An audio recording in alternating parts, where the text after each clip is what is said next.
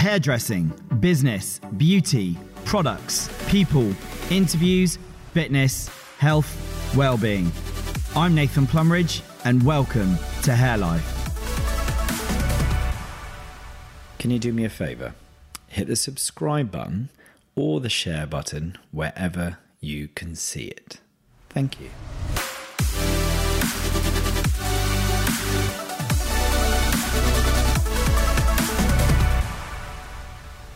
Hi and welcome back to Hair Life. Now, on this week's show, I get the pleasure of talking to the fabulous Jayne Lewis-Orr. I'm going to apologise for the background noise that you may hear during this recording, as we recorded it live at Salon International. So there's a little bit of background feedback. But other than that, the content is absolutely fantastic and I hope you enjoy.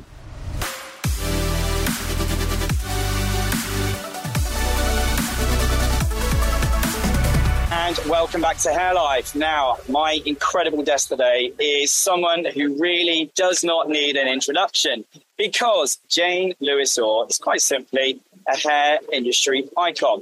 Her passion for the industry over the last 25 years as the executive director of Hairdressers Journal is why Jayne is so well respected by just about every hairdresser I know. Jayne, welcome to Hair Life. How are you? I'm very well, thank you. And thank you very much for asking me. I'm very honoured. I'm so excited. You have been somebody that I have followed through the industry for a very long time. I feel like I've grown with you. Oh, I like that.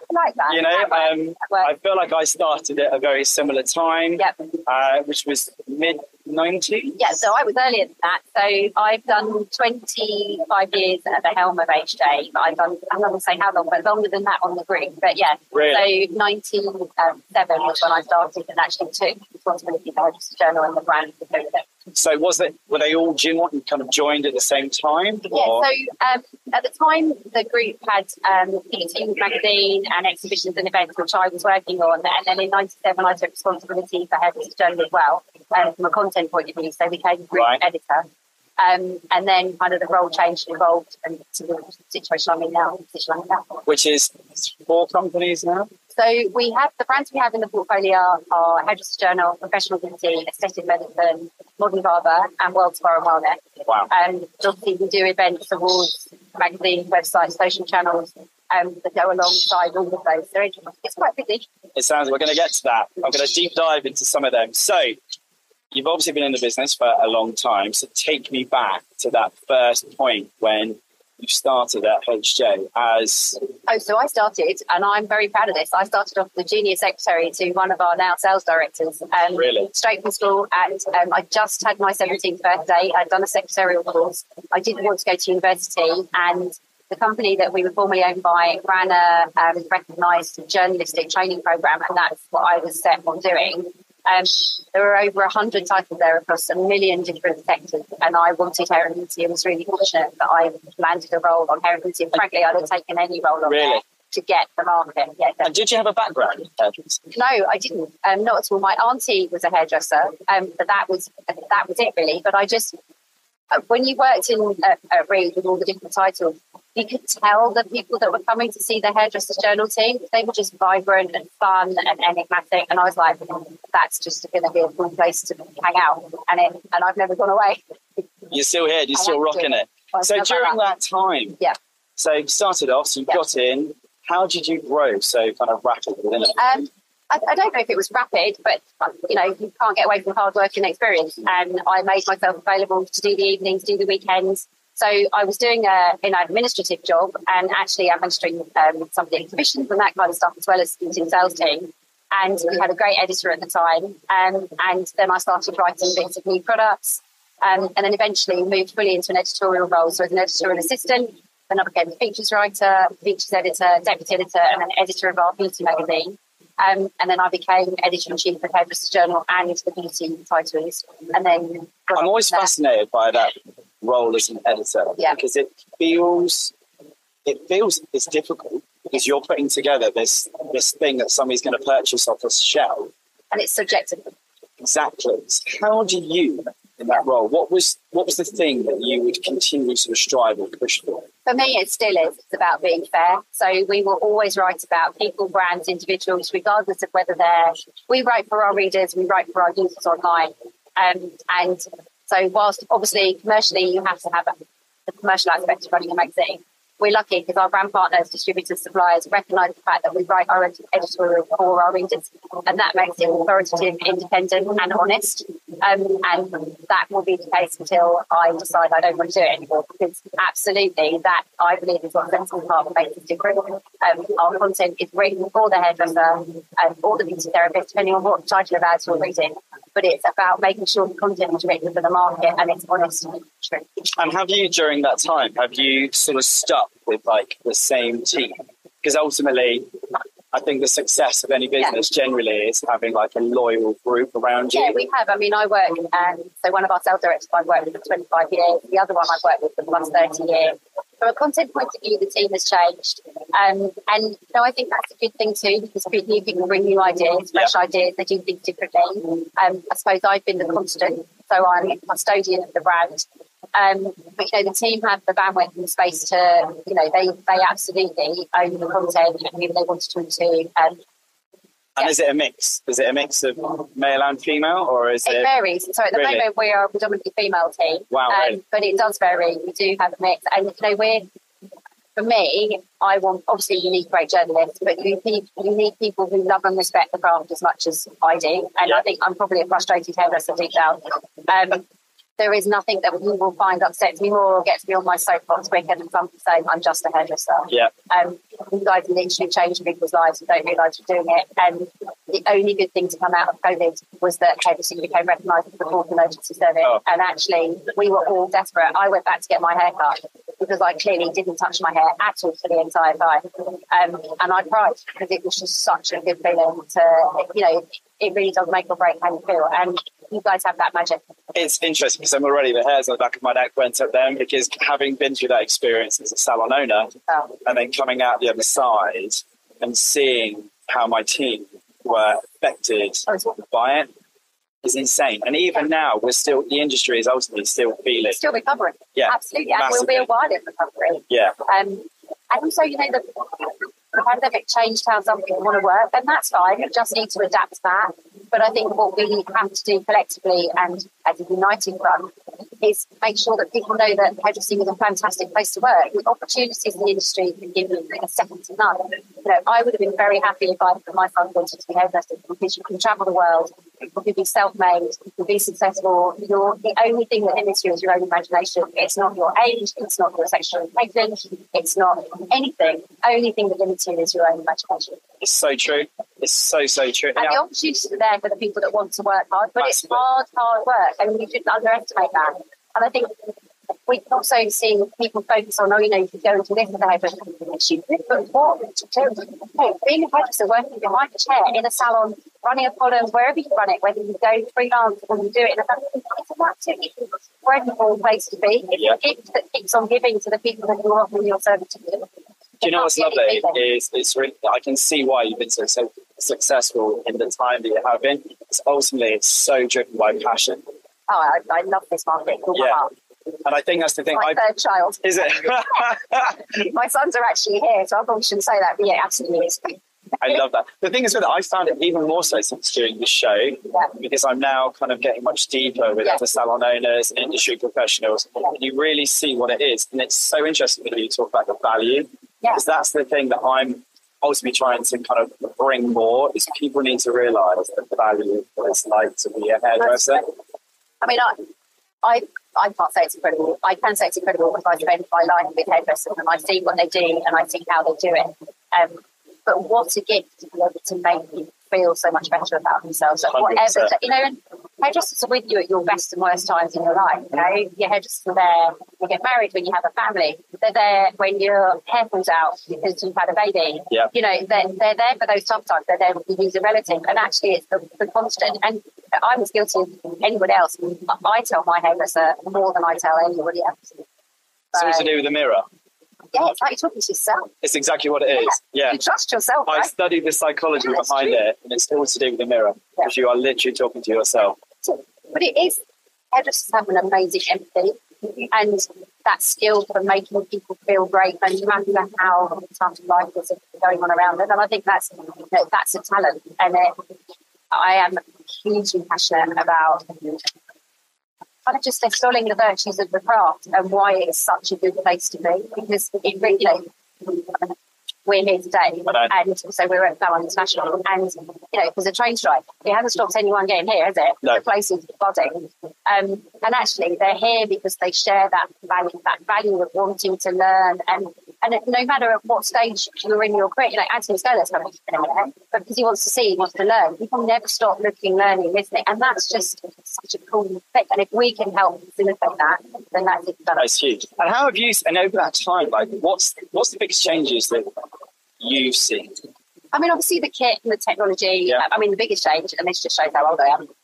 Obviously, there was no internet when we started, so people are brands in their own right now. Their social media following and their social following, and that is great. We can't replace face-to-face personally, and I don't think that's being a dinosaur. I think there is something about human touch, and we all felt that even more during the pandemic. Yeah. We couldn't see people.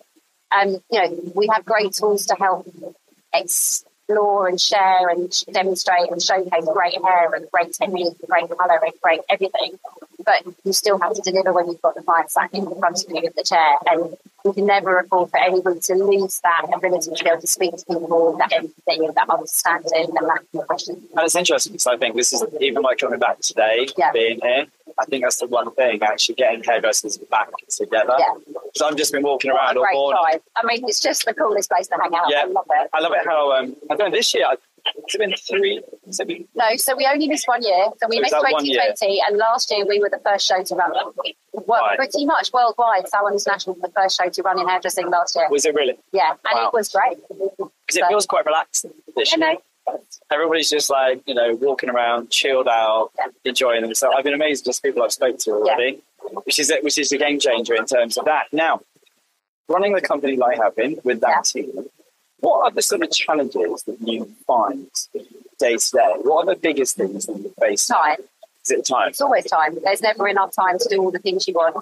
I am a nightmare for the detail, but I think that's important. Whether you're running magazines, websites, events, we're only as good as the last magazine we put out. We're only as good as the last event. And whilst we are the market leader, I never take that for granted. And you work hard to stay in that position, and the team knows that, and they all share that passion and drive. And I think it's getting people to understand how passionate this industry is about their own craft, and they will find as one, and that's great. Long may that continue. When I was in my previous company where Hairdressers Journal was, before we moved to merge with the Professional Beauty Group, I ran award events across a lot of markets, and they were great events, but there was never an event where the passion is the same as at the British Hairdressers. And that's amazing to witness. People care about other people winning. Genuinely is supportive of other, even if they've lost themselves, they are genuinely supportive of other people winning, and that's a cool place to be. It's rare. Yeah, it is rare. Yeah, I think, and actually, it is very rare. Yeah, it is. I think this year I experienced it at the Colour Show particularly. Absolutely right. I think there were people that actually thought they were gonna win it. Oh yeah. And actually, there were a few surprises. Yeah, there were. And actually, as a result of it, those people suddenly almost looked humble again. Yes. And they actually were like, oh my God, actually, that is a great piece of work. Absolutely. I think it's having respect for your kids. Yeah. It's great. We have some incredible hairdressers, and, the UK is the global head of hairdressing, I would say. It's the global heartbeat for hairdressing, the best hairdressers in the world. And you can see it today. Yeah, you can. Because it's interesting. Today, does Saturday feel like more of an international event? It is. So when I checked last night on the booking site, we had people coming in from 54 countries. Really? And that would have changed again today because people will turn up on the day. But we were at 54 different countries. Really? That's fantastic. Yeah. See, a minute ago you said about time. Yes. So being a very busy lady, how do you achieve that balance? Like, what's the tools that you achieve or you use? If I'm really honest, I don't think I do achieve it. Really? And I would never lie. I've certainly not got the answer to the work-life balance, and that was a challenge for me because I had twins. So I have twin boys. They're older now, so it's clearly much easier because they're self-sufficient. Yeah. But I think many working parents will understand this. I'm not sure you ever feel you've got the balance right. This industry is demanding, and that's not a criticism. That's great because people are passionate about it. But, hairdressing is not a 9 to 5 Monday to Friday office job. So, and if people phone me on a Saturday or Sunday or they message me, I will respond. I will pick up because that's when they're free and that's when they have time to talk to you or they want to ask you something. I think, I genuinely don't have an issue with that. But there is no cut-off. So, and if someone's got the answer, then please tell me. But I also think that you have to love it, because it does demand a lot of your own time. But I do love it. So it's not, I think, wasn't it, Vidal Sassoon famously said, you do something you love, you never work a day in your life. And I think that's what it is. I think if you've got the love and passion, absolutely right, then actually the work kind of doesn't really work. I work with great people in a great industry full of fun people. Who doesn't want to hang out in that kind of environment? Yeah. We go into events, but they're fun. It's not like, oh, God, another do. It's fabulous because you're with great people having a great time. So how's your husband go with that? Yeah, not so bad. Used to it. I turn up, make an appearance every now and then and leave. It's like some might say that's the perfect relationship. Well, I think it works. And how long have you been married for? Oh, too long. Oh, there you go. Yeah. Brilliant. So maybe that is the secret. Yeah, the secret. What, that I'm only there about a month a year. Yeah, maybe. So we've actually been married about 2 years. Do you work it on that? I love that. And it's interesting because, like, during that time, like, for you, what have been those big learnings as well? I think I am very black and white. What you see is what you get. And if people ask me for an opinion, they will get an opinion. I think some people don't always want to hear it if it's not the opinion they have. I'd like to think people respect that. And it's the same as anything in business. I think it's much better to be honest with people about what you can do and what you can't do. Then you don't disappoint. We will always strive to deliver the best and be the best version that we can be. We can always do things better. We'll run events. So the British Hairdressing Awards, and people say to me, that was the best one ever. It was brilliant. And it was. But there's always something I think, we can have a look at that. Let's maybe tweak that a little bit. And I think if I ever stopped thinking that, then that's the time for me to stop doing it. And at the minute, that doesn't look like it's happening anyway. No.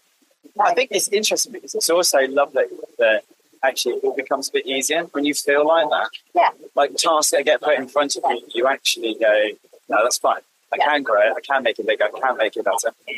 So also, Jayne, who inspires you? Because I think you inspire a lot of people.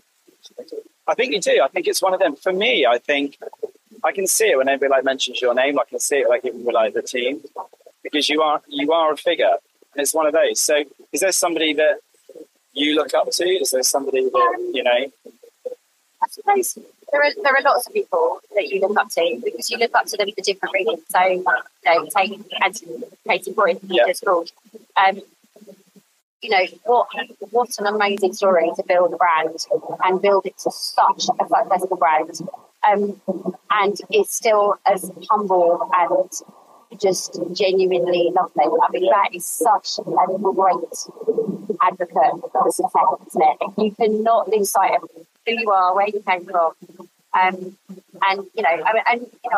am very fortunate that I get to spend time with you guys, and you learn from them just by the way they talk and the things they say and listening. I mean, especially I like to think I'm a bit of a sponge, so I'll listen to lots of people. From a values point of view, I lost my mum when I was really young, but actually my mum, and that sounds really cheeky, but it's true, my mum and my family are super important to me. They are, as much as I work like an absolute demon, they are my life. And, if my kids need to stop, my family need to think, then everything else will have to stop. And, and I think you need to keep that balance because there is nothing replaces that. And, and do I regret, I was at Salon International when one of my sons took his first steps. Am I sad about that? Yes, I am. But I can't have it both ways, and I accept that. Do I think it's done in many parts? Absolutely not. So, I think you look up to different people for different things. I look up to various people for the way they handle themselves, they manage themselves, and they kind of they have that amazing ability to look really serene when inside it's probably just like, oh, crap, it's about being a fan. But they don't can't show that. And I think that's testament to being a good leader. You have to instill confidence in everybody else that even when it looks like it's all about to go, it's going to be all right. So there's lots of different people for different reasons. And I think, some of I often get asked, why aren't there more women that have won British Hairdresser of the Year? Well, there are. And lots of women have now won British Hairdresser. Sally is just an absolute visionary. And when Sally's pictures came on, the year that we had to run the event in lockdown and we did it online, they were so perfect for the time. They were just of the moment. Yeah. And anyone, and there are lots, I don't want to single people out, there are so many people that bring so much. And I think that's what makes hairdressing brilliant. It becomes a creative melting pot, doesn't it? It's like, a friend of mine is a hairdresser and she inspires me. She runs a salon she works from a salon in Yorkshire, but I speak to her every morning on my way into work, and it's brilliant because just hearing the passion that she's still got 35 years later to go and do, this is so-and-so, who comes every Friday, but she knows the difference it makes. I mean, how can you not become to people who do that? It's great. I mean, I think... I'm not sure that answered your question. Well, no. For me, I mean, it's more about when you are surrounding yourself with incredible people, then ultimately it just has such a positive effect on you. I only like to be surrounded by positive people. Yeah. I'm not very good with people that are negative. And I'm sure if you ask my team, they would say I'm not very tolerant of people that where everything's a problem. There were bumps in the road. We had some bumps in the road yesterday. We building next, you can imagine. We found a solution. Nobody was knowing there was a bump yesterday. You just have to look out for the solution and actually put a smile on your face. That immediately makes things a bit better. I know it's not always easy, but I think we owe that to each other, not to bring your 100%. Negative stuff. It's interesting as well, because I did a show a couple of weeks ago about that, actually, about the understanding that actually negativity is actually just an emotion. There's actually no such thing as negativity. It's like that. It's what emotion we put on a situation. Yeah, absolutely. And I think at the minute, we're so surrounded by it. The news is just not positive. And I think that's what's affecting, it's like the industry. I think that's what's affecting the industry, is that. So actually having kind of like shining lights is kind of what we need. So many to look up to, where people are saying, you know what, it has been really tough. And I think and I hate the pandemic, it's like the new F word, isn't it? But actually, one thing I felt we did was we kept going every day doing lives and keeping that information out. It's a really lonely place running a business. Yes. And, who to talk to. You're probably not going to talk to the competitor down the road. But there were groups being set up and people, we were getting great people to come and talk to us every day on Zooms that we were doing live, saying, actually, this is really tough and we don't know how it's going to end, but we are in it together and there will be light at the end of the tunnel and we will get through it. Yeah. But and you know what, you can't do, I get you can't be positive every time. I'm annoyed to be positive, I know that. But you've always got to try and find the light at the end of the tunnel, otherwise it's just a very long tunnel. And I think that's such a great message to keep pushing that as well. Yeah, there's always a solution. You just got to want to find it. Yep. And taking that on board. So all these years of experience and all these incredible moments, what for you has been like a Rolls Royce moment? What's been... Is that? From a career point of view. Yeah. I felt very privileged to host an 80th birthday party with our team.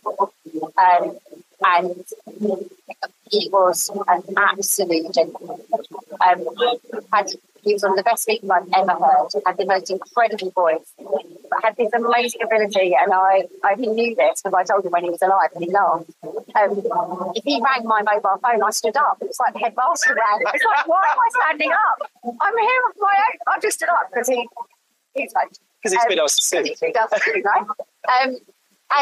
But again, so humble and no drama, and that was brilliant. I feel honoured every single day to work with a fantastic team. I mean that hand on heart. To get to do stuff like the Ballon, to get to do the British Hairdressing Awards. If you asked me the day before, I am sick, nerves, but actually, when you see what it means to people, it doesn't matter how many hours and days and weeks and months taking to make that happen is worth it. Love that. Because it plays back in space. Yeah. The fact that you can make people feel so valued and so identified, and that's just a really lovely thing. I think that's incredible. I love that. Now, I know you're short for time. That's all right. I feel like you're one of those ladies I could talk to for a long time. I always do this little thing called the final five. Oh, go for it. Okay. So what would be the biggest thing you think you've learned in the last 12 months? I will never take for granted being able to see people face to face, ever. Ever. True. And the thing I've learned the most is I never also thought I would do what somebody that I'd never met told me, and we did with the It's funny we look back at that. Yeah, we actually did it. I know why we did it, but if you'd have told me 3 months before, we're all going to stay in, we would have known. No, we're not. No, we're not. Yeah, when you think about that, we were very well behaved. I like that. That's one. I think that's a good point. I like that. What's the first thing you do in the morning and the last thing you do before you go to bed? Check the phone. So bad.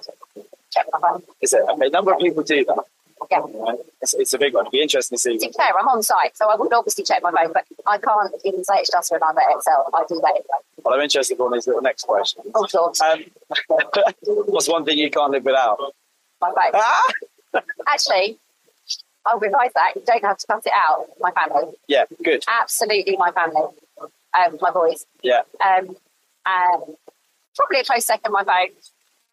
But no, absolutely. Glad you flipped that. Absolutely. I'm always really surprised when people say that, and I always look at them and I'm going, well, really? I think when you asked it, I'm thinking from a work point of view. Yeah, that's right. In my work life, I need a phone. Yeah. I just need to be able to do stuff, and it's brilliant. I can see it because Auntie Mascala's just called you, Yeah, so you need to answer it. I'm surprised you didn't stand up. No, I didn't stand up. Yeah, sorry, Auntie. I take offence, but I don't stand up when you ring. It was only for now. It absolutely is my family, and actually my friends. I have some great friends, and I could do. They make me believe that I can do it. Strong friends. Now, in this time, favourite piece of advice you've had, and a worst piece of advice that you've not listened to. Oh, that's difficult. I think the best bit of advice is just be yourself. The worst bit of advice would probably, it wasn't even advice, but I think it's those demons that we all have in our heads that keep telling you you're not qualified, you're not good enough to do this. And actually, if you work hard and knuckle down, you can do whatever you choose to do. You just have to want to do it badly enough. Love that.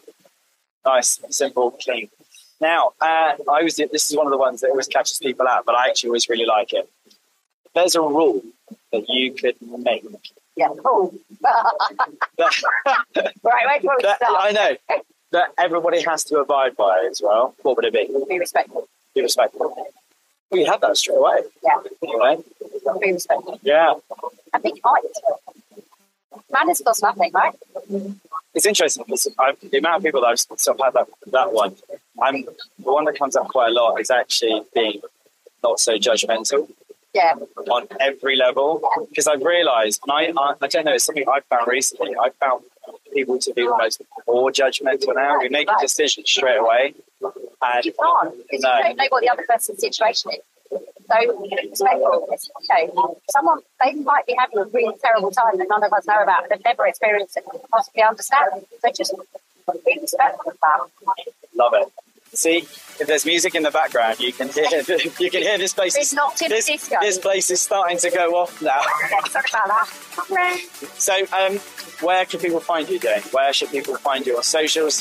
Join you. And I do my own socials, and I do always respond. So at Jayne Lewis-Orr on Instagram, Jayne Lewis-Orr on Twitter, Jayne Lewis-Orr on Facebook. So yeah, at Jayne Lewis-Orr, and it's Jayne with a Y, not my. Jayne with a Y. So it's JayneNewISOR. You heard it here. I'll be placing that in all of the show notes. Jayne Lewis-Orr, it's been a pleasure today. Thank you so much. I look forward to chatting to you again. Take care.